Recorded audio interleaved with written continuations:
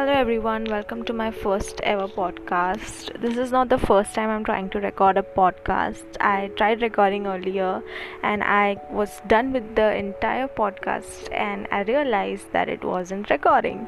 So this is a take 2 and it's after like few days. I don't know what I'm going to talk about, but maybe I'm going to talk about what I'm going through right now. That's lack of motivation.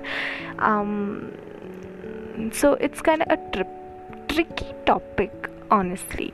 So many of you might have been through this phase or are going through this phase where you don't know what you're doing, you don't know what you want to achieve in life, your goals are blurry, and all the efforts you're making are going in a bin, and somehow eventually you end up not doing anything at all because you're thinking like, why should I, what's the point? And that's the phase I am in right now. But I know that things are gonna get better for everyone, for you, me, and everyone around, because see, if you give up, you're never gonna make it, and if you try harder, you might not make it. But what if you do? Because then you'll always be wondering, what if I didn't give up, what if I tried harder? So I hope you're getting my point. And one more thing I'd like to talk about here is that something is called law of attraction. So it is said that the more you think about something, the more it comes to you, the more the universe pushes it to you. And so there is one thing called vision board. I used to believe in that concept, and then I stopped believing in it because there were certain things that I couldn't achieve. So let me tell you the story. Around 2 years back, I used to believe in vision boards, and I made vision board for myself for 2 consecutive years. And first year I did achieve few things, but most of the things I didn't. But I was not bothered because my life was not revolving around it. I had other goals as well, like I had my school and my college and my education basically. And later, the second vision board bothered me a lot because it was based on what I want in life. It was my career on that board, and I couldn't achieve that in that year. I got so angry, so frustrated, I tore it. I got so annoyed with that concept. I was like, this is fake, this is not happening, this is a myth or a scam or whatever. And after I tore it, I felt empty because I wasn't looking at my goals. I didn't had that in mind that I have to achieve this because it was not in front of me. So out of sight is out of mind, and it's very damn true. So when the vision board was in front of me, I knew what I wanted. I was trying to get that, and now it's not. So I am all distracted, I'm not focused. And as I said, I couldn't achieve many things on that board because those things are very unrealistic. I had plans which were not executable. I don't even know if that's a word, but they were very unreasonable. But I wanted those, but I couldn't achieve because I didn't have the resources, I didn't have the potential at that particular time. But maybe that was the reason. So this is one tip I would like to give you, that when you make a vision board, if you do, put goals that are realistic and that you really want to achieve. So that is going to be my next step. I'm going to make a vision board with realistic goals and work on them.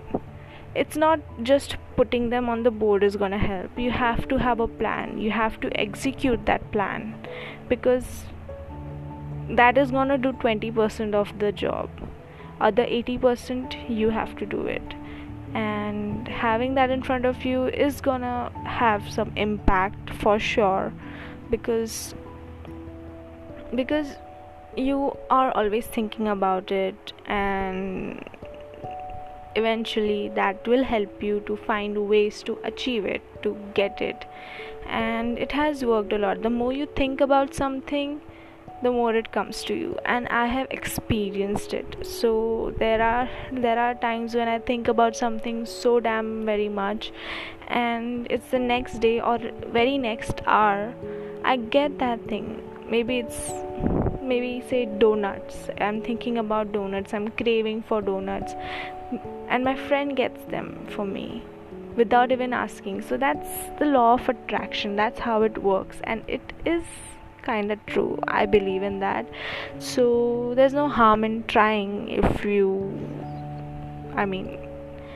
you want to, you can try, definitely.